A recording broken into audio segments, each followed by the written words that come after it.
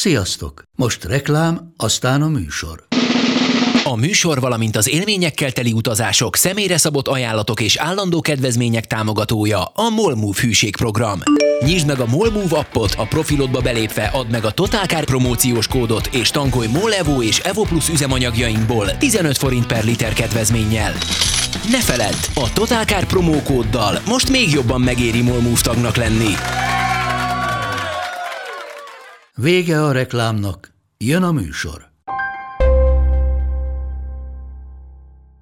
Korábbról én úgy tudom egyébként, hogy az én hétvégét azt hétköznap szokás kompenzálni, tehát ez inkább olyan szempontból érdekes, nem a szabadnapok száma nem éri el nem tudom, az elvártat adott esetben, hanem egyszerűen nem tudja a család többi tagjával szinkronban tartani az ember, ami nyilván fájdalmas. Tehát, hogyha feleségeddel nem találkozol egész napokat mondjuk.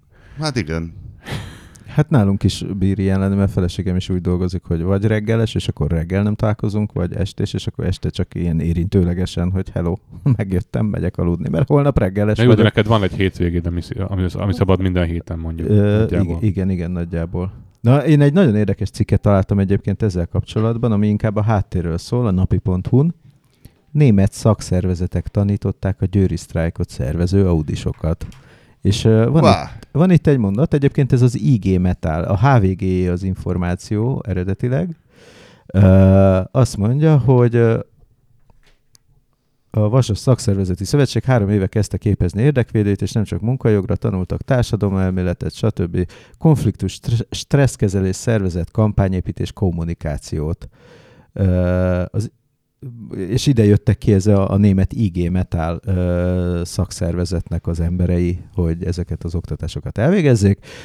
Azt mondja, az IG Metall odahaza egy éve egy sztrájk sorozatban kényszerítettek ki az ágazatban a 4,3%-os béremelést és a 28 órás munkahetet. 28 órás munkahét? 5x8 az 40. Igen. Várjál. Honnan indultak? Olyat én is szeretnék. Honnan indultak? Nem tudom. De ezen a mondaton én fennakadtam, hogy... De melyik részén? Hát a 28 órás munkahéten. Hát mondom, olyat én is szeretnék, az simán mehet. Azt én is szeretnék, igen. De azért fennakadtam, hogy ez egy autógyár. Tehát ahhoz, hogy te neked 28 órás munkaheted lehessen... Az mivel osztható a 28? Semmivel. Tehát héttel, oké. Héttel osztható. 7x4. 7x4. Hát egyébként heti 4 munka. Csöndesen jegyezném meg, hogy ezért menekülnek Németországból az autógyárak. Igen, tehát hogy én azért nem félnék attól, hogy a magyarországi most, hogy 250 vagy 400 órás túlóra keret, az már szinte mindegy ehhez képest, ahol a német bérért kell foglalkoztatni embereket 28 órában, mert ott sokkal több embert kell fölvenni. És a másik, ami viszont egy kicsit érdekes, hogy ugye azt mondják, hogy a német meg a brüsszeli, vagy a mit tudom én, hol van még gyára az Audinak, ott 3-szor annyit keresnek, mint a magyarok. Igen, de amikor ez indult, akkor 6-szor annyit kerestek konkrétan, ugye 6-7-szer annyit kerestek. Tehát, hogy azért van itt fejlődés. Hát figyelj, igazából ha onnan nézzük, hogy az IG Metallnak, vagy az akármelyik nyugati szakszervezetnek mi az érdeke, hogy ő egyáltalán bármilyen tárgyalási pozícióban legyen, ahhoz képest, hogy az Audi mondjuk azt mondja, hogy jó, akkor elviszek mindent Győrbe, ahol még mindig harmadannyiba kerül a munkaerő. Neki érdeke, hogy itt följebb menjenek a bérek, akármennyivel is. Alapvetően igen. Hiszen ő akkor tudja azt mondani, hogy én mégis versenyképes vagyok a magyar munkáshoz képest. Hát legalábbis nem romlik sokat a pozíciója Németországban. Igen. És a másik meg az, hogy egyébként mondjuk az ezzel a heti, vagy ezzel a havi egy teljes hétvégével elég versenyképesek vagyunk. Mit mondtam, mennyi? 28 óra, igen. Hát az mennyi? 7x4 mondjuk, tehát hogy én egy percig se féltettem az Opelnek a Szentgotthárdi motorgyárát, ugye, amikor a PSA átvette az Opelt. Ott nem sok kérdezősködés volt, azt mondták, hogy jó, majd hozunk ide másik motort, amit lehet gyártani. Nyilván ezt, akik benne vannak, ezek hosszabb folyamatnak élték meg, de azért nyilvánvaló, hogyha dönteniük kell a franciáknak, hogy melyik, ha észszerűen kell dönteni, hogy melyik gyárat tartják meg, akkor nyilvánvalóan az, hogy elmész Szentgotthárdra, és látod, hogy hogy ott azért teljesen mások a körülmények, és az emberek azok jóval kisebb bérekért dolgoznak, mint a németek. Még azt jegyezném meg itt egyébként, hogy a Peugeot-nak ugye az Opel átvételével egy csomó más gyárat is át kellett vennie, és például Németországban úgy hagytak meg üzemet, hogy ott is leültek az IG Metállal, és azt mondták, hogy jó, de akkor nektek nem emelünk bért. Úgy, ahogy megbeszéltük korábban. Tehát már volt egy bér megállapodás. De azt gondolom, még az Opellel volt. Az még a General Motors féle Opellel volt, igen, és akkor azt mondták, hogy jó, akkor nem zárunk be, hogyha nem kell megemelni a bért. Azért ez egy teljesen más tárgyalási alap. Tehát, és ugye ott az volt a tét konkrétan, hogy van azt hiszem négy nagy Opel gyár, és most meg nem mondom, de talán Eisenach volt az, amit be akarnak zárni. És már nem először, nem másodszor, nem harmadszor merül föl ez a kérdés, mert az Opelnek nem tudom, a 90-es évek vége óta van egy ilyen túlkapacitás problémája. Nem hinném, hogy az Eisenach lenne, mert a Eisenachban tehát ugye az a keleti tartományokban van, és ott alacsonyabbak lényegesen a bérek még a mai napig Németországon belül. Nem tudom, miért ez ugrik be, de biztos, hogy nem Rüsselsheim volt, mert a központot azt nem gondolták bezárni ők se. Nem tudom, hol van még gyár, majd valaki biztos. A Bohumot azt már bezárták, ugye? Nem emlékszem őszintén. Az biztos, hogy Eisenachba viszik át a Grandland X-et, mert ugye az ugye a Sochaux-ban készült, az Opel már eleve, még a vásárlás előtt is már ez volt a terv, hogy ezt a franciák fogják gyártani. Ott arról volt szó, hogy egy az egyben Eisenachba az ott idén. arról volt szó, hogy még a General Motors leszerződött a Peugeot-val annak idején, még akkor nem volt szó eladásról, hogy ők ezt a két típust, a Grandlandot meg a Crosslandot azt gyártják majd nem, a Crossland az Portugáliában készül, ahol a Meriva készült. Hogyha a német munkások 28 napot dolgoznak, és a német szakszervezeti mozgalom nem olyan legendás így európai szinten, ahogy én tudom. A európai szinten ki a legendás? A francia. Egy francia munkásnak hány órát kell dolgozni? Szerintem a franciák azok keményebb körülmények között dolgoznak. Többet? Szerinted? Szerintem biztos. Hát de öregem, ott barikádokat építenek, gyújtogatnak be. Benzináremelésnél az, hogy felgyújtják az Eiffel-tornyot. De ott szerintem több az utánpótlás. Hát ha megnézel egy potenciális sztrájktörő? Igen. Hát ha megnézel egy ilyen francia autógyárat, ugye nagyon nehezen szokott összejönni, hogy fehér ember keveredjen a képre, és ez semmi felhangja. Bevándorlók Németországban is vannak. Bevándorló van, akik de ilyen Németországban is jött egy nagy adag. És egyebekről. De az más... 100 000 érkeztek, akiket oda tudsz állítani. Valószínűleg az a különbség, hogy Németországban mindenki IG Metall tag közben. Tehát, hogy az összes arra gondoskodnak a már IG Metall tagok, hogy aki belép, az a szakszervezetbe is ott legyen. Hát de ott hogy úgy látják is. Figyelj, Lukaku testvér, volna itt ez a szakszervezet, lépj be, vagy eltörjük a lábad. Oké. De egyébként az Audinak Magyarországon valószínűleg még nem is ez a legnagyobb problémája, hanem ez a gondolat így szétszaladt így az autóipari beszállítóknál is. Tehát, hogy már olvastál híreket tegnap, hogy jót röhögtem a néven, hogy a életre tervezett szakszervezet, ugye mert hogy a Boschnak az a szlogenje, hogy életre tervezve, és van egy ilyen életre tervezett szakszervezet a Boschnál, és ott is elindultak az egyezkedések, és olvastam fizetést, azért nem egy... A Tesco-é pedig a legkisebb is számít szakszervezet? Igen. Nem tudom, hogy kinek támadt ez az ötlete, de viccesen elmondja, hogy miről van szó. Tehát, hogy a beszállítói fizetések, én úgy látom, hogy azok alacsonyabb szinten vannak, mint mondjuk ugye itt a csúcsragadozó az autóiparban az autógyár, de maguk a beszállítók azok sokkal jobban le tudják szorítani, mondjuk, hogyha betelepül egy olyan kisvárosba, ahol ő az egyetlen gyár, és mindenki attól függ. Na jó, de ráadásul ez olyan szintig lemegy, én úgy tudom, Magyarországon is, hogy vannak olyan beszállítók, amik beszállítóknak szállítanak be, tehát mondjuk a Boschnak szállít be folytótekercset például, vagy akármit, tehát most mondtam egy példát, és ez tényleg egy mint a 300 ember van egy nádudvari folytótekercsgyár. Van, igen. Foglalkoztatnak 300 embert egy ilyen, mint amilyen kisváros vagy falu szélén, fölépített viszonylag modern gyárban. Nyilván azért a pénzért, amennyire keveset csak lehet mondani Magyarországon. Így van. És hogyha ő azt mondja, hogy 400 óra, akkor 400 óra. Korábbi TS melléküzemek helyett ott dolgoznak most a nénik. Tehát hát egyébként Szarvason is azért tragédia, mert bocsánat, csak egy kicsit hazabeszélek, tehát hogy ez a vasipari. Tényleg mesélj valamit a kávéfőzőgyárról. Hát hogy mi van? Ahhoz képest, amit hazudik a sajtó. Én nem voltam azóta Szarvason, és az a furcsa helyzet, hogy ugye Szarvason mindenkinek dolgozott valaki a vasipariban, nekem nem. Tehát, hogy nekem nagyon sok ismerősöm volt mindenféle. Szarvas az egy hárompólusú dolog volt az antivilágban. Volt a vasipari, volt a Szirén nevű háziipari szövetkezet, hogy ingeket vartak, de azt ugye már lényegében elsöpörte a kínai ruhaipar, tehát hogy ami ma kínai már, hanem sillankai, meg Isten tudja, igen. Az a lényeg, hogy régen mi voltunk az, mint ami most ez a távol-kelet, és a Szirénben készültek Pierre Cardin ingek, tehát hogy Szarvason viszonylag láttál Pierre Cardin inget a szocialista világban, és a harmadik a Plastolus nevű ipari szövetkezet volt, ami ilyen játékkészítő volt, például a Rodolfo bűvésztáska is ott készült. Nekem csak dobozom volt, és mindig vágytam egy bűvésztáskára. Hát igen, az a 30-valahányas, 33 plusz egy trükk, nem és tudom. Nem az 55 trükkös, igen. Nekünk van.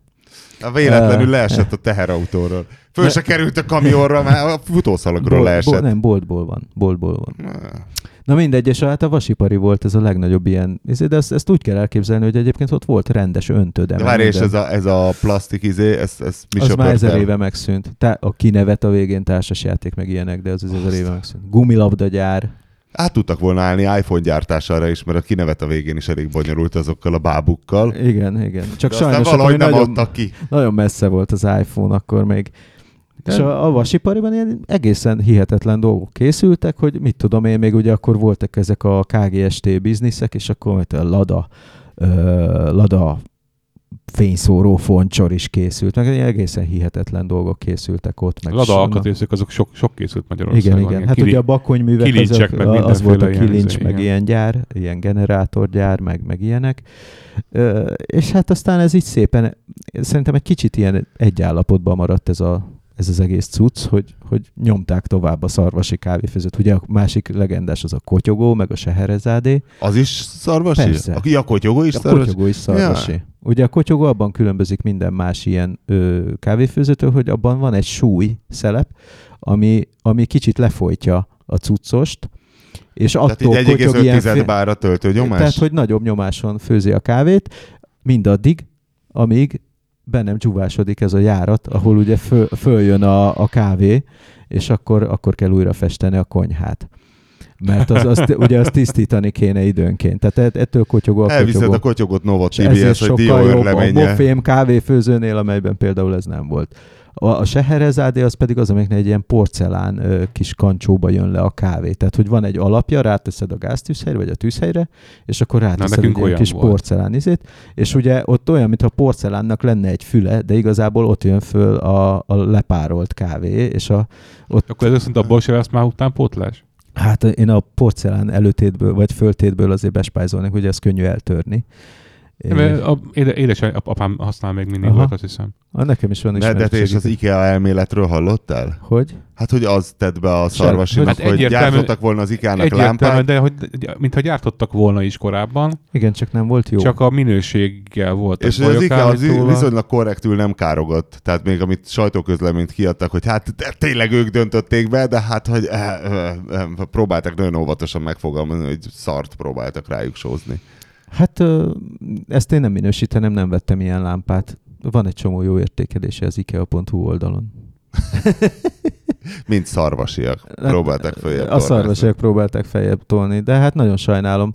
De igazából hát az volt a probléma, hogy ezt előbb kellett volna elkezdeni, hogy az ilyen IKEA-nál, meg ilyen nagy áruházláncoknál megtalálni az utakat, mert... Várj, és akkor most miből fognak élni a szarvasiak, ha ez a három pólus megszűnt? Ez a kérdés, ez fölmerült bennem is. És? Hát ugye ott a mezőgazdaság az még egy húzóágazat, és aztán utána meg nem sok minden. Van egy ilyen Pioneer nevű, nem magnó, hanem vetőmaggyártó cégnek van ott egy nagy üzeme még, de hát az ugye idei munka. És Hát most így nem vagyok képben a helyi munkaerőhelyzettel, de ilyen nagy vállalat azért nem sok van most így betelepülve ebben a régióban.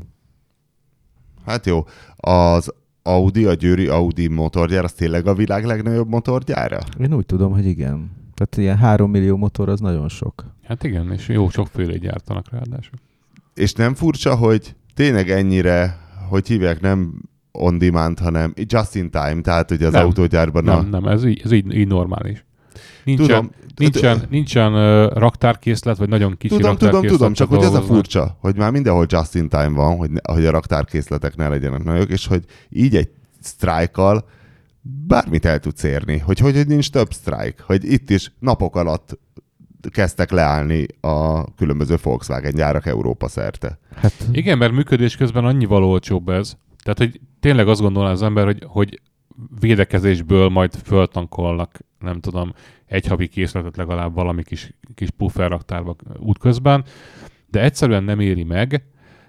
Annyival olcsóbb a just-in-time-mal dolgozni, hogyha működik, és általában azért működik, tehát hogy úgy van kitalálva, hogy azért mindenki pontosan tartsa a határidőket. Hát ha nincs sztrájk, akkor és nincs is leállás. De hát nyilván egy normális működésből kell kiindulni, hogy egyszerűen ez a pluszköltség, ez nem engedhető meg nyilván ezen a szinten. Hát meg ezek nagyon fura dolgok, ugye az autót azt nagyon sok helyről hordják össze egy helyre. Most az, hogy a motorgyárba is beszállítanak egy csomó mindent, de hogy egy 1000 millió alkatrészből áll össze, amit 1000 millió cég gyárta szerte a világban, éppen ki a legolcsóbb, és ilyen egészen hihetetlen dolgok tudnak megakasztani, hogy mit tudom én, a föld túlsó felén elsöpör egy cunami egy processzorgyárat, és akkor hónapokig tart, még azt tudják pótolni egy más processzorral, mert ugye azt is végig kell tesztelni, minden, és csak utána lehet mondjuk valami vezérlőbe belepakolni. Hát igen, és nem lehet mindenből tartalékot tartani. Tehát, hogy mit tudom én, ezt a processzort az egy helyen gyártják a Földön, Kínában valami kis üzembe, és ott vagy Japánban, vagy akárhol, és gondolhatná az ember, hogy jó, de miért nincsen egy alternatíva? Azért, mert nagyon drága kifejleszteni, tehát miért csinálnak meg kétszer? Amikor... Hát, nem mindig szokták magukat egyetlen beszállítónak kiszolgáltatni. Hát nem pont mindig, emiatt. de nagyon-nagyon gyakori azért. Tehát, hogy a komplikáltabb rendszereket kifejleszteni annyi pénz. Hát ami már a beszállítót a fejlesztésben nagyon be kell vonni. Igen. Nyilván az a kedvezmény a beszállító felé, hogy ő lehet az egyedüli beszállító. De ez a just-in-time az egésznek, az üzleti modellnek az alapja. Tehát az autógyártás az nem arról szól, hogy legyártok egy autót, és aztán azon szakítok nagyot, hanem arról szól, hogy nagyon gyorsan forog a pénz. Tehát, hogyha mindig azt szokták megmondani, hogy bemegy itt a vastekercs a kapun, és a túlsó végén mikor jön ki belőle az autó, és ez ma már ilyen 10 óra.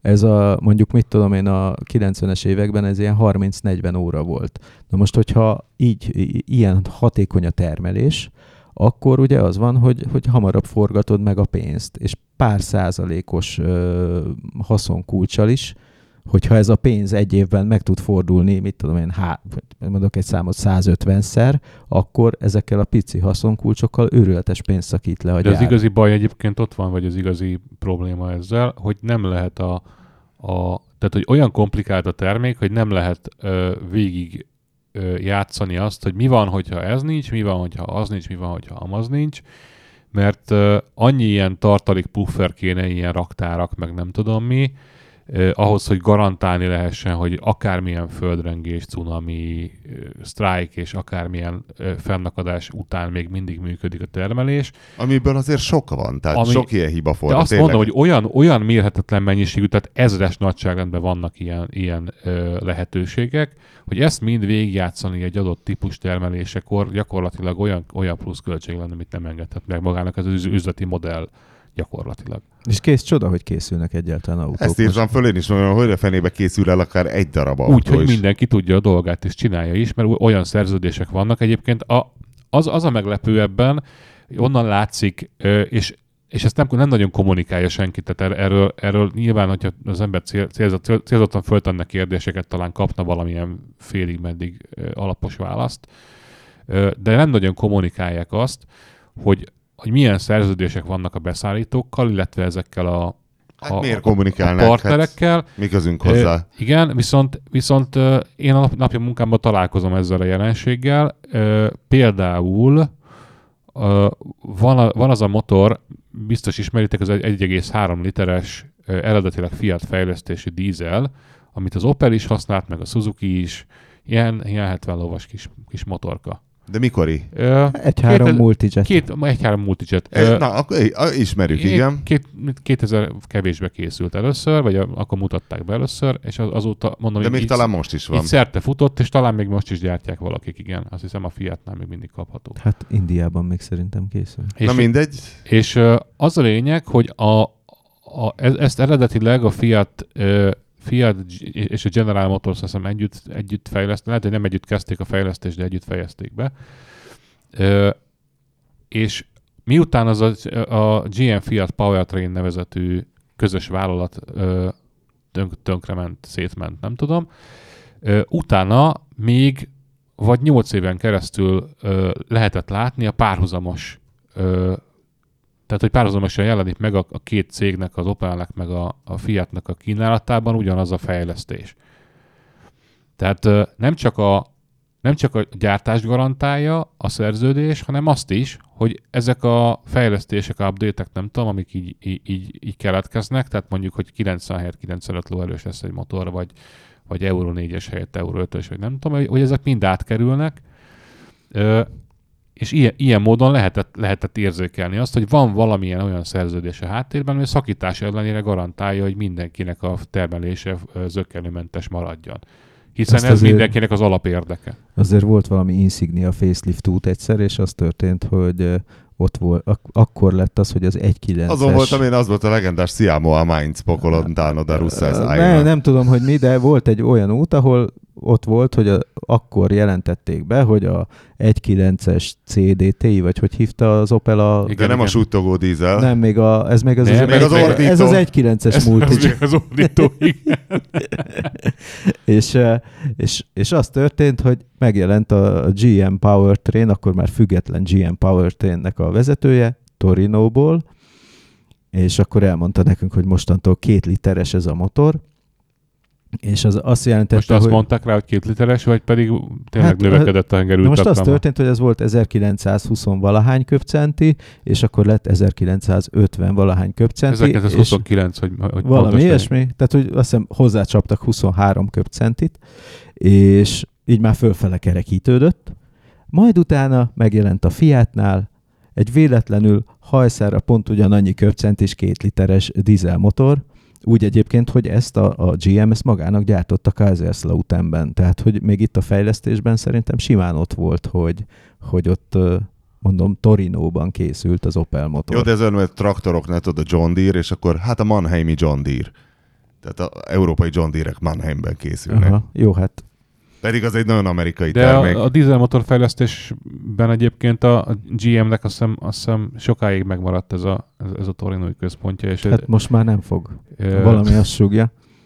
Mintha még meg lenne, úgy emlékszem. Igen. De volt ilyen kérdés, hogy mi a tökömet kezdenek vele, hiszen nem kell nekik dízelmotor alapvetően, hiszen csak Európába kell dízelmotor, és Európában a GM most kivonult azzal, hogy eladta az Opelt. Ja, hogy ezt megtartotta a GM magának. Ja, bocsánat. Tehát, hogy ez nem az Opelé, hanem a GM. Ők megvették azt hiszem egy időben a VM motori egy részét is, ami szintén egy dízelmotor specialista Olaszországból, aztán azt továbbadták a Fiatnak, de közben Torinóban ők alapítottak valamit, méghozzá azt hiszem, hogy talán az ottani szakemberek bevonásával, tehát így embereik voltak, akik a Fiat és a VM motori kötelékéből származtak el. Hát azért hihető volt a Opeles fejlesztőmérnökről is, hogy valaha dolgozhatott a Fiat, nem egy olasz volt. Véletlenül.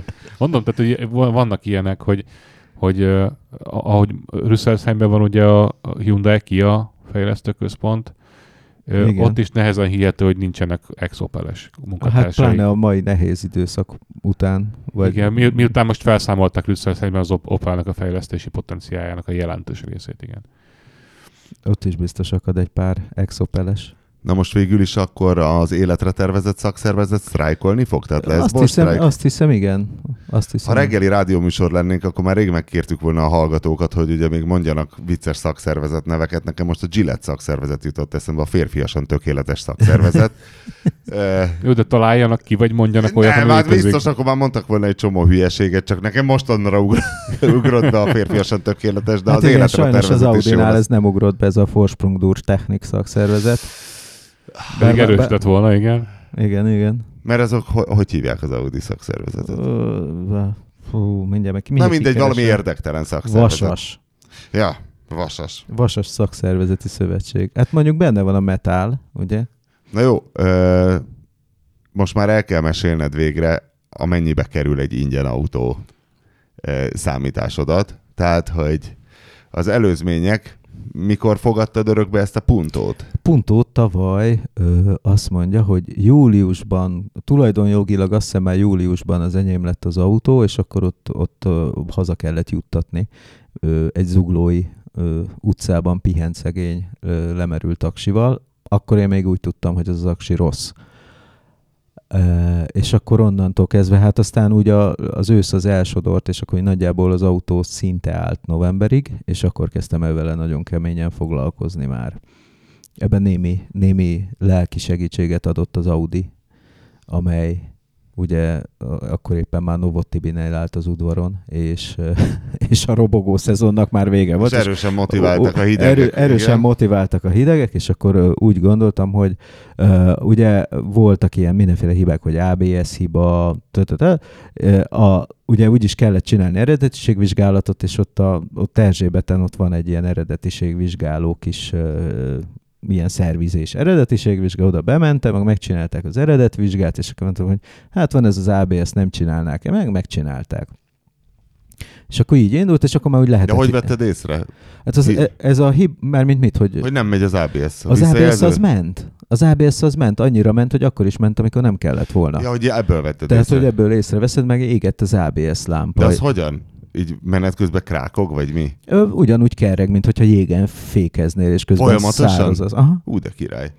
És akkor, amikor meg úgy mész, akkor van ugye ennek egy szivattyúja, ami ezt a nyomást biztosítja, hogy ez tudjon működni.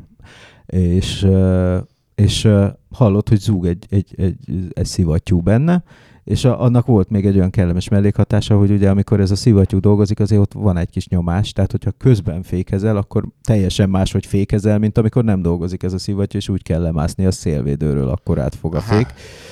Tehát ez egy nagyon kellemetlen jelenség volt, és akkor ettől megszabadultam, de hát nem volt még kormányszervó, meg olyan szutyok volt az egész autó így kinézetre, meg nem ment egyenesen, és akkor ez a kormányszervó volt az a tényező, hogy ez már City kormányos? Ez már City kormányos, az egyik első City kormányos típus, ha nem a legelső, ezt most így meg nem mondom, de ugye 99-ben jött ki a Punto.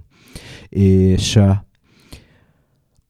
úgy működik a dolog, hogy van egy teljesen normális kormánygép, meg egy kormányoszlop, és maga a villanymotor az a kormányoszlopra segít rá. Tehát ez egy könnyen hozzáférhető helyen lévő villanymotor, és van még egy nyomatékérzékelő a kormányoszlopon a maga kormánykerék közelében.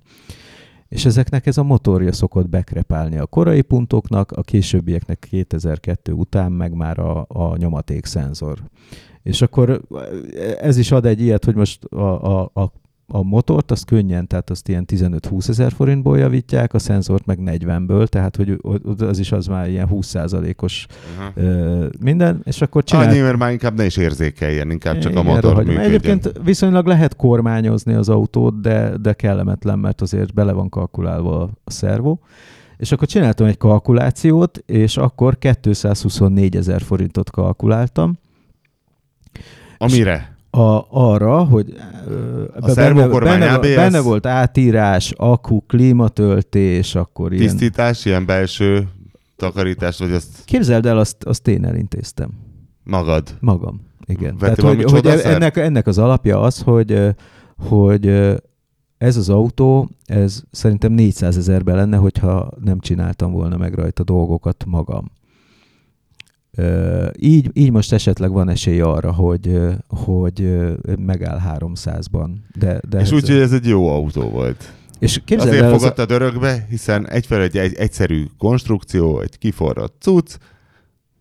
Az autó rohadt modern, tehát hogy mindig elámulok, hogy ilyen milyen modern szemlélet van benne, tehát hogy a motoron rajta van a légszűrő, hogy így egybe be tudják tottyantani, nincs külön kiegyenlítő tartály, hanem ez rajta van magán a hűtő oldalán, tehát hogy látszik, hogy az egyszerű gyártás, meg hogy jól hozzáférhető legyen a dolog. Mondjuk gyertyát ettől a légszűrőtől nem olyan egyszerű, mert akkor le kell szedned a légszűrőt. Tehát sokkal ritkábban cserélsz gyertyát, mint légszűrőt. Igen, az semmi. Tehát látszik, hogy az autó zseniálisan egyszerűen gyártható, meg egészen jól szerelhető, és csak ez a tetves számítógép itt elaludt, mert itt van előttem megnyitva az XL-es.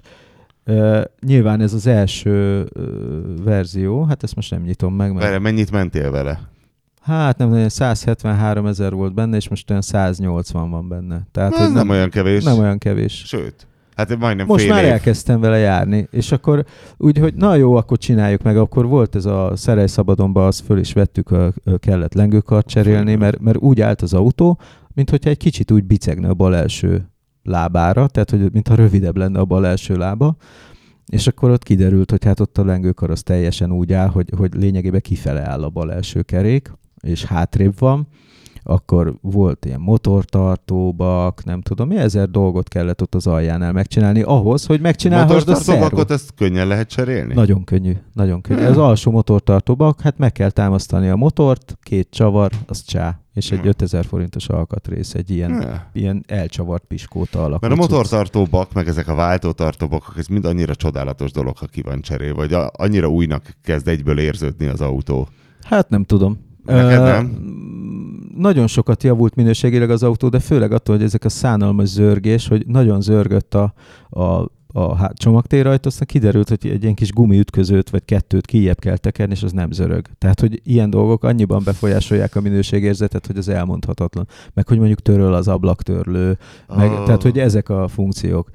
És ugye arra a pontra kellett eljutni, hogy az autó egyenesen menjen, mert hogyha nincs középen a kormány, akkor ugye az van, hogy a szervó úgy érzékeli, hogy neki az egyenes menetben is kéne dolgozni. De ezért pumpált egyfolytában? Vagy ez egy másokból? Nem, a szervó az ABS volt, bocsánat. És akkor egyszerűen leég a motor mondjuk, vagy rosszabb esetben a motor elektronika. És egyébként ezek a motorok meg tök egyszerűen javíthatóak, mert maga a vezérlő elektronikájában a forrasztások rosszak, tehát igazából akit nagyon levesznek erre a javításra, annak elárulom, hogy illetve hát az ember, akitől a felújított motor volt, az árulta el, hogy igazából nem is a relék rosszak benne, ahogy azt sokan hiszik, hanem akkoriban volt az, hogy megváltozott az Európai Unióban a forraszanyagok összetételére az előírás, és kevesebb gyantát kentek az ónra? Nem, kevesebb ólommal ötvözik a cint, ugye, mert az ón az egy eléggé olyan anyag, ami az alapja a forraszanyagnak, hogy elpusztul, meg rideg. És mindenféle ötvözők azért vannak benne, és kevesebb olmot sok olmot használtak a régebbi forraszanyagokban, igen, mert az ilyen szempontból jobb tulajdonságú, szívósabb fém. És ugye van egy olyan dolog, hogy... És azóta minden szarabb, ami forrasztva van. És, nagyon sok ilyen van, ám nem is tudsz róla. Tudom, a vizes bázisú festéktől elkezdve. Hát a kromofág, meg mindenféle. De nem, tehát hogy én az A brigéciol és a környezetbarát brigéciol. Csak a hány forraszanyaghoz kapcsolódó dolog van ebben. Ugye most szerintem az ilyen ABS javítók, tehát akik ABS elektronikát javítanak, azok se csinálnak mást valószínűleg, mint hogy átforrasztanak dolgokat, mert hogy ennek kb. Ennyi a kifutása. De például az A6-osban, ami nekem van, ugye, ott a belső világításnak az áramköri paneljének is csak annyi a baja, hogy újra kell forrasztani az egészet, mert akkor elkezdenek világítani a plafonon a lámpák. Tehát, hogy és most tegnap beszéltem a Szigetszer Tomival, hogy vannak ilyen Volvo váltóelektronikák is, aminek tényleg csak annyi a hibája, hogy újra kell forrasztani a forrasztásokat. De mi ez az évjárat, amikor az EU... Hát 90-es évek vége, azt mondta az ember nekem. Úristen, de ha valaki a hallgatók közül tud erről pontosabbat, az marhára érdekelne, hogy mi változott. De ez megöli az elektronikákat. Ugye az ón az egy annyira anyag, hogy ezt még a kémia tanárom tanította nekünk, hogy régen az orgonákat ónból készítették a csöveket az első sípokat? időkben, a sípokat, ezért nincsenek olyan őrült régi orgonák, mert mindegyik elpusztult. Egy bizonyos ónpestisnek hívják a jelenséget, hogy mit tudom én, egy ilyen... De korrózió, vagy mi? Egy olyan fajta jelenség, hogy nem tudom, tehát ilyen 0 fok környéket, hogy +2 vagy -2 fok, ezt most már meg nem mondom, de lényegében szétporlad a tiszta ón, és semmi, megszűnik. Tehát, hogy összeomlik az egész, és kész. Ezért kell ugye ötvözni a forraszanyagban is. Csak ugye ez egy könnyen gyártható dolog volt. De az ón az nem egy puha dolog? Puha dolog. Hát egy orgonasípot én nem csinálnék ónból eleve. Azért nem csinálnál, de ma már mások a technológiai lehetőségek, de mondjuk a római korban nem volt olyan egyszerű felfűteni dolgokat, nem ismerték például a kokszot, meg ilyen dolgokat, érted? Tehát, hogy ma már megcsinálod acélból, de azért nem volt az olyan azért egyszerű. csináltak acélból dolgokat. Igen, kovácsolták. Többek között a kardok. Meg jó, de sípot azt nem kovácsolsz. Hát én biztos nem, de én kardot se. Azért a kardot is eléggé bénát csináltak a rómaiak korában még. Szarok voltak a római kardok? Hát rövidek is voltak. Megnézed, hogy miért mondták azt, hogy rövid a kardot told meg egy lépéssel át, mert ekkorát bírtak stabilat csinálni. Egyébként eltört tőben. Ugye? Tényleg? Persze. De várjál, a rómaiak... Karcsú pengék jóval későbbről valók, és egész más damaszkuszi acél, ami ilyen... De nem azt, hanem a rómaiaknak a rövid kardjuk, azt kinevezte rövid kardnak a kortársak, vagy így utólag a régészek. Hogy találtam egy római kard, hogy ez azért régi, mert akkor ez nem egy reneszánsz kard, hanem mert... Tehát, hogy mondjuk a pártusokhoz képest, vagy az egyiptomiakhoz képest, vagy a germánokhoz képest nem volt... Az acéljuk sem nagyon volt eleinte. Tehát ott azért a bronz fegyverkészítés volt, aztán az irányadó így az mínusz ezres évekig körből. És ezek a damaszkuszi acélkardok, azok későbbiek, mert ez nekem nincs. Hát az arab felemelkedés az ugye a 700-as évek. Aha. Tehát akkor már rómaiak nem voltak. Tehát ez szerintem ez egy régész duma, és a jellegzetes római kard. Hát de ezt adta ki a technológia. Na, hogy akkor valószínűleg mindenkinek ilyen rövid kardja volt. Lehetséges egyébként, igen, de hát akkor még ezek nem voltak ilyen köztudomású dolgok, hogy általános iskolában tanítják. Lucius bazdnak, hova lett az orgona? Hát sajnos a korrózió, tegnap még megvolt.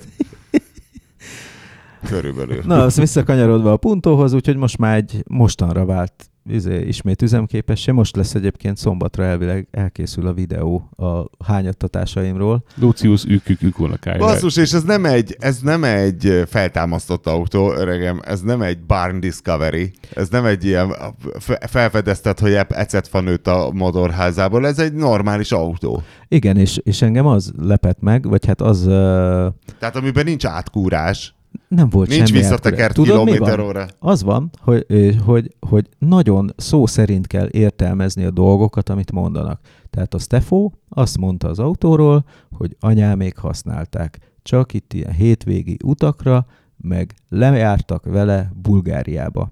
És aztán raktam össze, hogy ennek az autónak a futóműve volt úgy ki, hát végül is annak is köszönhette valószínűleg, hogy a kormány is bekrepált, a kormányszervó, hogy az hihetetlen. Tehát, hogy az ABS szenzor az azért halt meg, mert annyira lógott a hátsó kerékagy, hogy szétdörzsölte a szenzort, ami ugye róla veszi a... De a hétvégi használat és a néha Bulgáriába menés az miért olyan... Na de milyen olyan... utakon ment? Tehát, hogy ez 2000-es évek elején keresztülmész Románián, ami akkor még nem volt ilyen jól ellátva jó minőségű utakkal, majd elmész Bulgáriába, ahol úgy hallottam, hogy ez még mindig ma is egy enyhén nem az útminőség van, amit szeretnénk.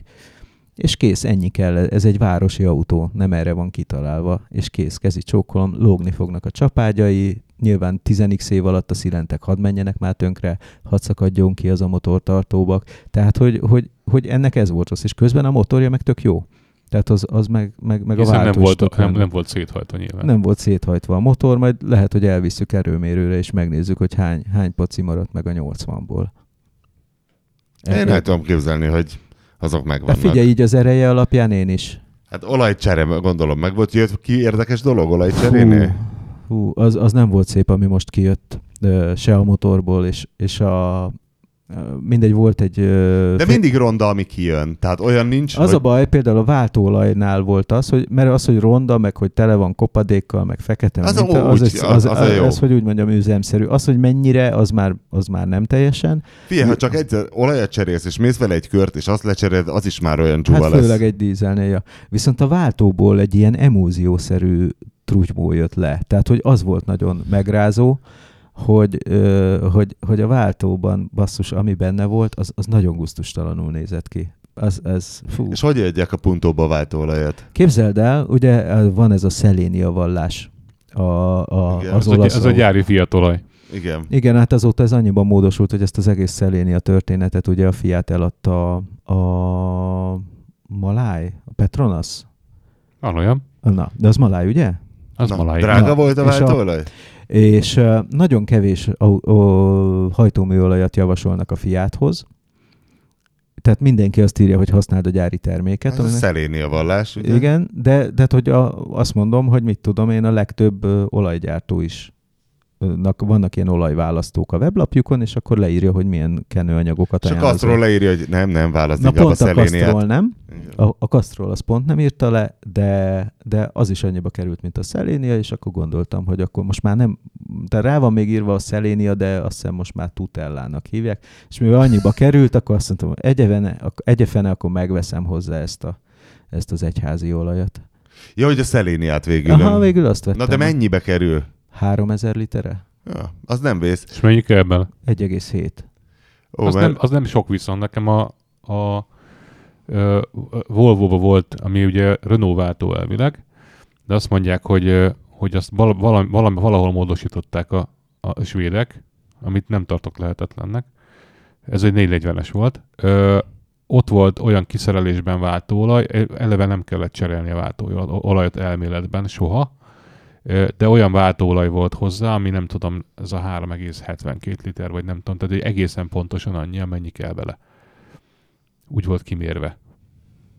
És akkor azt tutira bele kellett... Most az egész belemegy, és pont annyi kell bele, igen. És volt rendes betöltőnyílás? És azt mondták, vagy úgy tudom, hogy volt, és azt írták a fórumokban, hogy érdemes megvenni bele, bár nagyon drága volt, tehát ilyen nem tudom, 10-valahány ezer forint volt a flakon, hogy érdemes megvenni bele, mert hogy az ilyen általános váltóolajjal tönkre megy.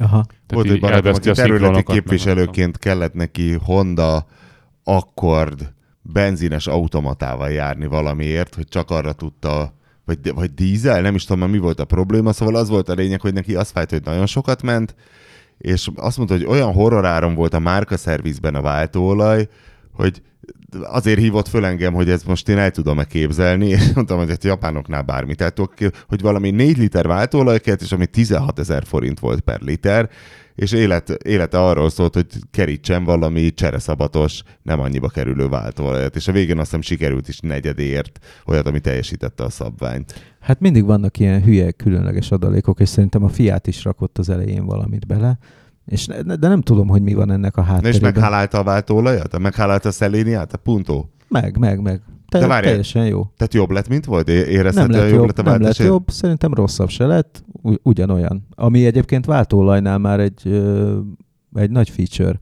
Tehát egy régi autónál én már volt, hogy cseréltettem le a váltóolajat, hogy és jóval rosszabb lett. Úgyhogy a belevaló olaj ment bele, stb. És rosszabb lett. Azt hiszem a Balenónál volt ez. De vajon miért? Nem tudom. Egyszerűen ezek ilyen, hogy mondják ezeket a viszkozitási tartományok, ezek ilyen tólik határértékek, tehát hiába írja, hogy 80 V90, meg mit tudom, ilyen számok vannak. Igazából ezek tartományok, és lehet, hogy ez neki pont a magyar télben nem ízlik, meg mit tudom, én puntóval semmi baj. Úgyhogy ez jó. És akkor voltak elmaradt kiadások. Tehát, hogy én eleve úgy indultam, hogy majd kell belevenni egy aksit. Hát azért megpróbálom feltölteni. Feltöltöttem, és jó volt. Mert ez ilyen spéci méret. Tehát, de ez hány éves aksi lett? És kiderült, hogy 1 éves. Különleges méret kell bele? Igen.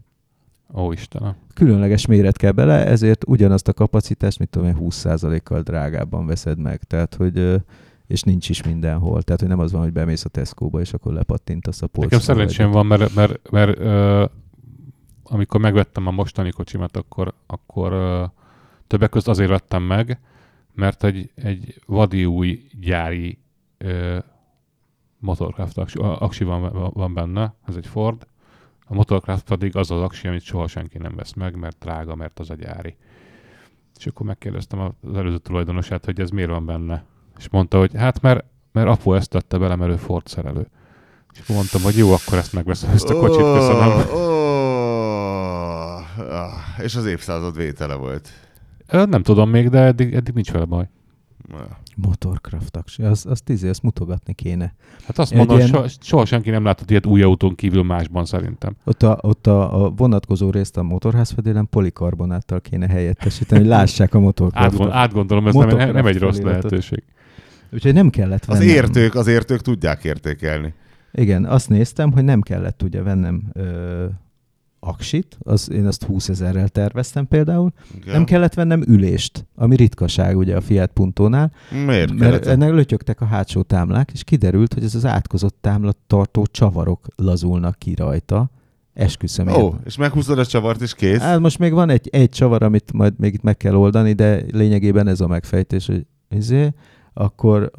Én a tehénnel jártam így, hogy kell egy másik ülés, mert valami ott és akkor utána megtudtam, hogy nem ennek, tudod, a hülyén álló vezetőülés, amikor nem tudom, te erre érzékeny vagy-e, hogy nem szegycsontra néz a kormány, hanem egy kicsit oldalt. Tehát, hogy gyakorlatilag a felső testen egy 3 centivel nem egészen oda nézel, de hogy ez gyárilag ilyen, és több autónál is van, és engem például idegesít. Hátsó kerekesek. De a tehénnél már megszoktam. Igen? Aha. A hátsó kerékhajtás? Persze BMW-knél is egy csomószor van. De vajon miért? Mert úgy tudnak elhelyezni téged az utastérben a váltóalagút és a mindenféle tűzfal izék között. Nem már, ez magán az ülésen pozícióban fél centi kérdés. Olyan csalások vannak, hihetetlen. Basszus. És ilyen szempontból pont a Fiat Panda jut eszembe, aminek az egész ülés helyzete annyira rettenetes volt attól, hogy a középkonzol egy picit beljebb van, mint ahogy az ember szeretné. Mármint az Melyik tehát Panda? a modern Panda? Igen, az új Pandából az első generáció. Hát meg a másik is ugyanolyan. Tehát... Azt nem próbáltam, azt nem tudom. De az a lényeg, hogy tudom, hogy az egy ilyen ergonomiai negatív példa, hogy gyakorlatilag van egy ilyen centrifuga formájú nagy középső konzol, ami belóg a lábtérbe, úgyhogy csak ferdén bírsz ülni. Igen, az nem egy nagy embereknek. Finoman jelezték, hogy puntot kéne venni. Ott jó helyre raktuk a váltókart. Ja, meg a puntóba lehet terpeszkedni. Abba lehet. Úgyhogy ilyenek voltak, és akkor, mit tudom én, lámpából csak egyet kellett venni, mert úgy be volt vakulva, az mit tudom én, azt hiszem egy 10-es volt, vagy 8000, vagy valami ilyesmi. De az új volt? Dehogy is képzeld el, 1 kilométerre lakom egy puntóbontótól, tehát hogy beírtam, hogy puntóbon... ez egy jel volt, ez egy tényleg isteni beavatkozás. Annyi, hogy át kellett szerelni a ködlámpát, mert ott a ködlámpa izében van benne. Na de várj, a puntóbontó mellett laksz, akkor viszont egy szent embernek kell lenned, és ilyen csodatos önuralom kell, hogy ne vásárolj össze minden hülyeséget. Nagy a kísértés, mert vannak ilyen hitvány dolgok, hogy a belső tükörnek a foncsor már úgy kezd izélni, és akkor basszus, elmegyek a puntóbontóba, és oda teszek egy új tükröt, de ülés az nincs. Tehát azt mondta az ember, hogy az ülés az olyan fogyóeszköz, de szerintem mindenkinek szét kéne szedni, és meg kéne nézni, nem elége meghúzni azokat a csavarokat benne. Na jó, akkor ezt sikerült eltemetned magadban ezt az érzés, hogy egy puntóbontóban összevásárolgass, vagy egy karcmentes tükörház, vagy mit tudom én. Igen, az igen, akkor még olyanokon azért, hát nem tudom, egy ilyen kalaptartóba lehet, hogy beruházok. Ugye? A kalaptartó milyen csodálatos dolog. Meg ilyen. Csendesebb lesz tőle, sőt, még utána Dynamattal kibérem. Az kéne, igen, Dynamat. A csomagtartó felől egyébként hangos. Tehát, hogy oké, hogy most kipöcköltem ezekkel az bontott ütközőkkel. Dynamat lehet, hogy... Leolvasztjuk. Nem? Az ráolvad, vagy az mit csinál? Ráragad? De az ragad szerintem. Nem tudom, hogy ragasztják be, de szerintem az ragad. Tehát úgy van, mint ez ilyen kétoldalas ragasztó, hogy az egyik feléről leúzod a fóliát, és akkor egyből az a kátrány. Képzelem én, hiszen az én autómban végmagzsolt. Nem rakta be. Igen, ez többször feltérő. Hogy mondják? Ennyit tudok a Dynamatról elmondani. Igen. Ja, és klímát kell javítani. Ez egyébként egy ilyen kátrányos tudsz, nem? Igen. Kátránylemez, vagy nem tudom. Klímát kell javítani? Azt De azt viszont honnan kell. tudod? Onnan tudom, hogy feltöltettem, és akkor tudod, akkor csinálnak egy nyomáspróbát, hogy tartja a nyomást, de hát most ott nézi egy fél órát, vagy egy órát, az nem egy izé. És hát egy órát kibírt benne a gáz, de mondjuk szerintem 2 hónap alatt eltűnt belőle. És akkor arra hogy tud rájönni bárki, hogyha a nyomáspróbánál nem jött ki, hogy nem tartja? Úgy, hogy indikátoranyag van. Tudom, hogy ez zöld. Betöltve, És látod valahol a zöldet? UV-fény, tehát UV lámpával meg kell keresni, hogy hol jött ki, és akkor ott megcsinálni. Basszus, de ez egy csomó helyen nem látható helyen van. Tehát Hát, egy hörcsögöt nem tudsz oda beküldeni. sajnos én is attól félek, hogy azt hiszem az utastéri, ez van, ez az elpárologtató, az szokott gáz lenni a puntóknál. De hát ezt még meg kell csinálni, mert klímával a jármű piaci értéke sokat javul. Nem beszélve a használati értékével, mondjuk. Hát most így télen nem hiányzik, de Nem ér el akarod adni az ingyen puntót? érdekel, hogy hova fut ki a történet, majd meglátjuk. Benne van a kalapban az értékesítés. Még szinte nem is bukok rajta. Ki tudja. Mennyiért bennek az ilyen korú puntok? Hát figyelj, szoktam nézni, és olyan elborult ár viszonyok vannak a piacon, hogy van, amikor... Mikor ez? 2001. 2001-es. Hát azok nem kerül, tehát még 4 kiló? Kevesebb. Kevesebb. 3? Szerintem olyan 3-3,50 a jó állapotú.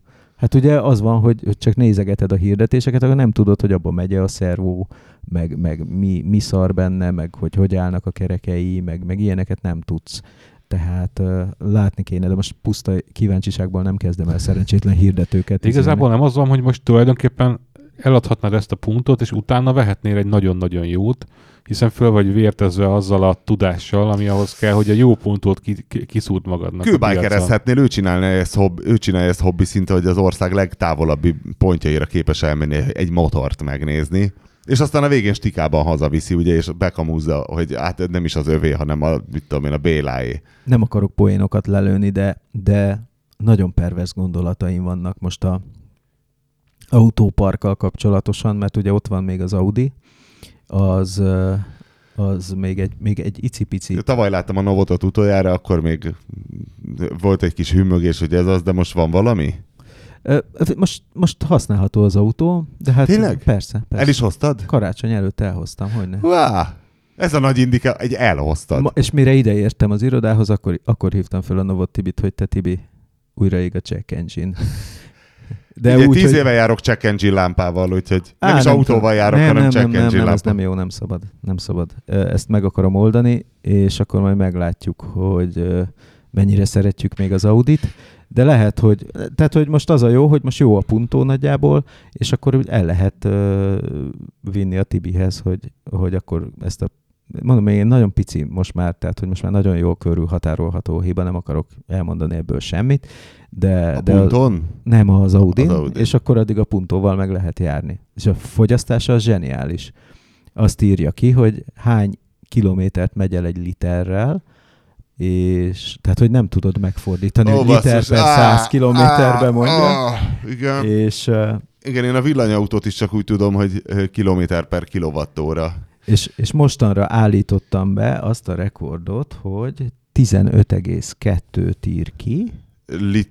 Kilométert megy el egy literre. Igen, akkor a 100-al már csak el kell osztanunk. A 100-ban a 15. Igen, úgy értem, 15,2 az 6 fél.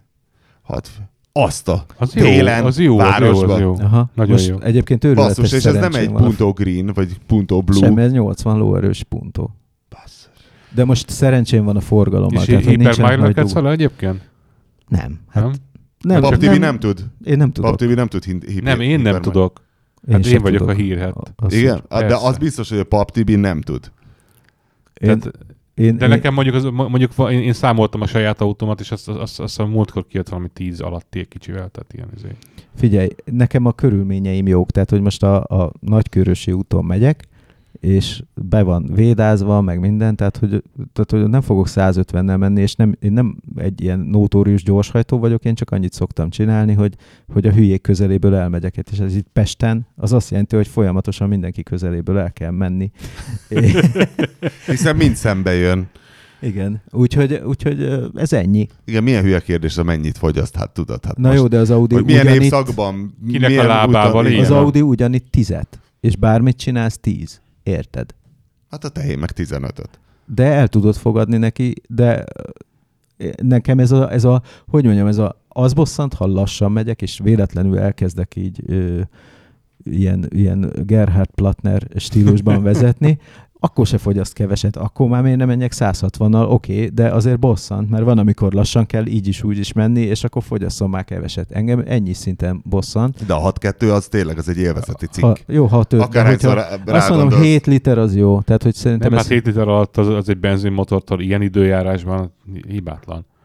Nincs az a baj. Hát én nem panaszkodásból mondtam ezt, az biztos. Tehát mondom, nekem 8 fölött fogyaszt azt hiszem talán 9 környékén a Fiesta, mondjuk az egy 6-os 100 lovas, de...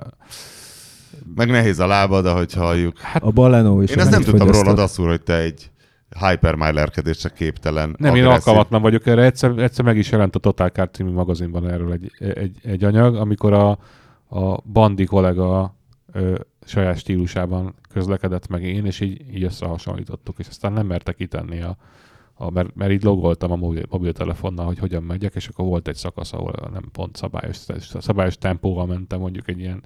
Egy fogyasztásmérésen se vagy képes szabályos tempóban menni? Nem fogyasztásmérés volt, az volt a feladat, hogy jöjjek be a munkahelyemre, meg menjek haza. És ezt logoltam, és aztán utána került elő a lehetőség, hogy jó, akkor ezt építsük be egy ilyen projektbe, de aztán az adatokat adatszerűen nem használta fel a Bandi, csak a végeredményt, a fogyasztási végeredményt, meg a pontos távolságot onnan vette. Már elévült. Remélem. Én egyszer csináltam meg, hogy lementem Szarvasra, még az Avenzisszel ilyen stílusban, hogy 110. És jó, az a kis 110. Olyan kommenteket kaptam, amikor ezt megírtam, de az Avensis az egy ilyen 6-6-ot fogyasztott, vagy valamilyen horror, hogy mennyire keveset fogyasztott. És ez volt a te autópályás fogyasztás. Mennyit fogyaszt az Avensis? Hát pályán 6-6. Így van. De lámpánál tud meglepetéseket okozni. De, hát ott meg abszolút. Múltkor csináltam egy tesztkört, nem tudom, hogy nektek nincs új motorotok, amihez nagyon kötődnétek, és viszket nem áll, hogy motorozni kell. Motorkerékpár nem, csak régi van.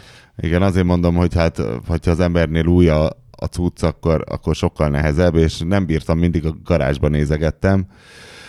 Ez a Harley. Igen, Malac nevű Harley-mat, és akkor a végén mondom, basszus, én lemegyek és megsétáltattam, és így a teremgarázsba mentem pár kör, nagyon jól is esett tényleg, és a végén így, ahogy leállítottam, és hallgattam a pattogást, eszembe jutott Jochen, aki ugye a Kugárt megvette, és meglátogattam ugye még tavaly nyáron, és utána mentünk egy kört a Porsche-jéval, illetve mentem.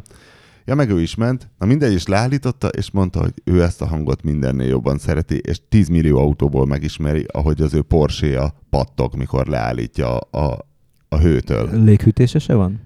Igen, léghűtéses, hát nem az utolsó léghűtéses. Nem mindegy, de hát az igen, az ilyen. Mindegy, és rájöttem, hogy eddig még sose figyeltem, hogy a malac hogy pattog, és hogy ilyen 4/4-be pattog. Tehát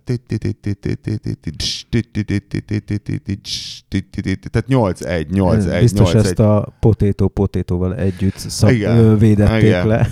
Na mindegy, és nem is tudom, hol beszéltem erről valakivel, hogy amúgy nagyon jó Instagram oldala van a Harley Davidsonnak, hogy nagyon ügyesek, hogy ilyenkor a kevésbé kreatív motorgyártók ilyenkor ilyen meleg országokból származó képeket raknak ki.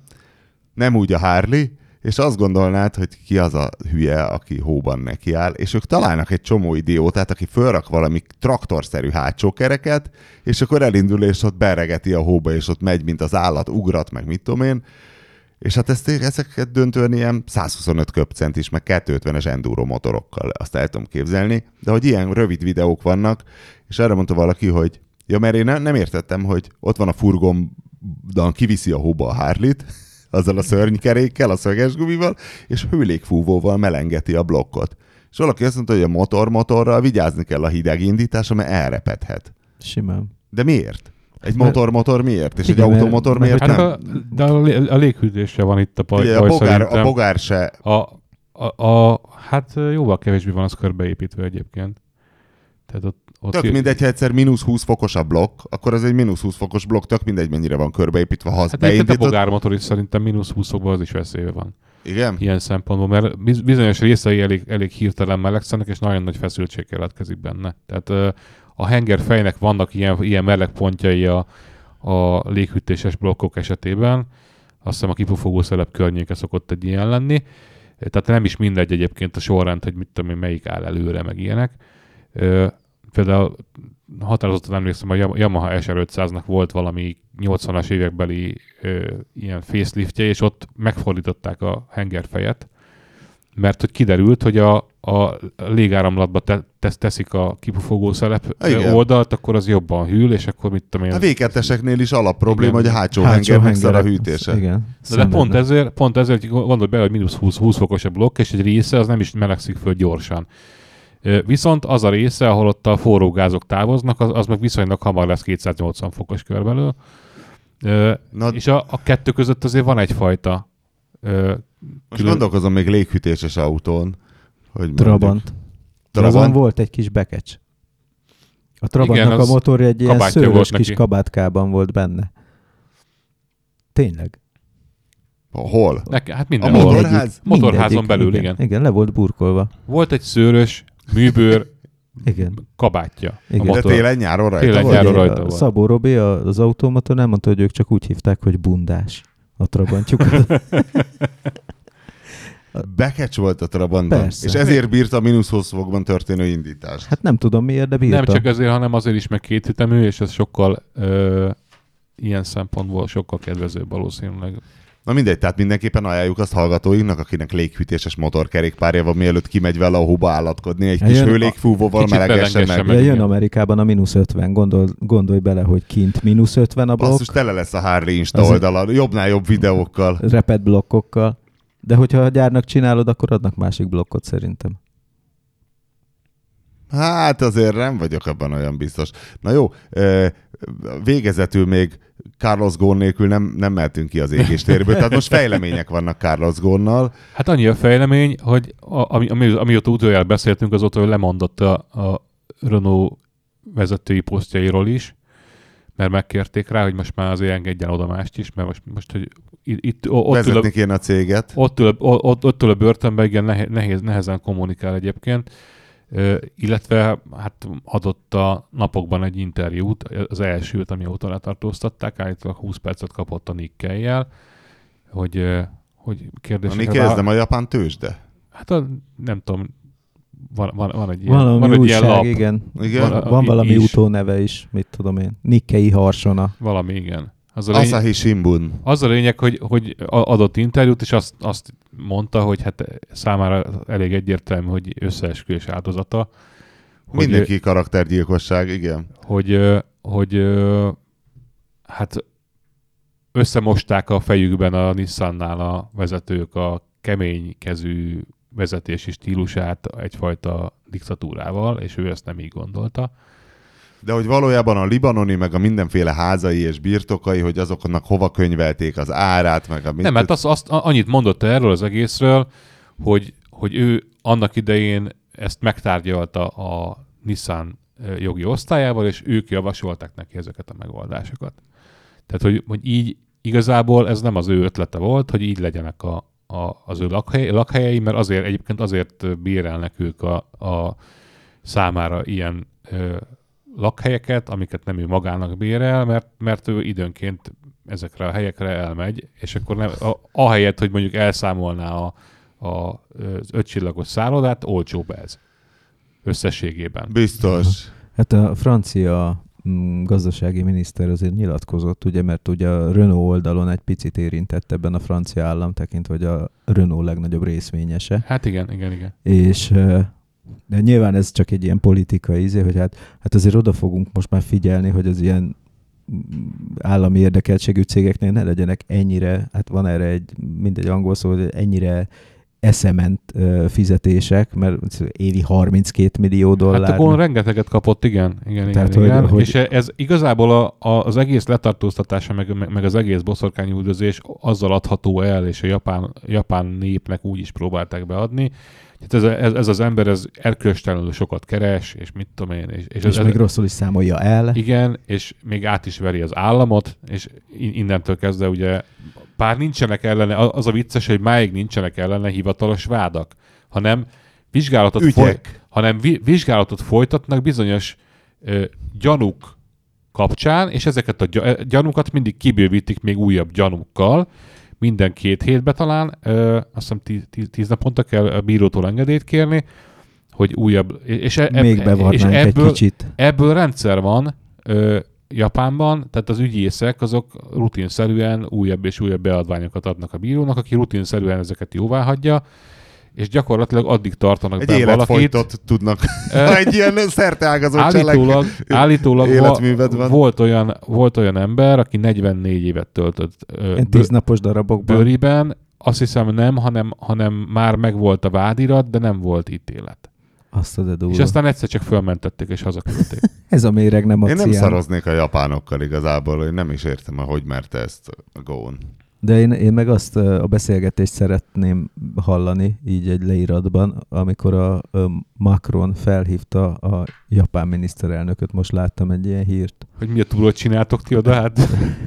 Hogy hát most lenne itt ez a Michelin-es srác, akit most oda teszünk a Renaulthoz.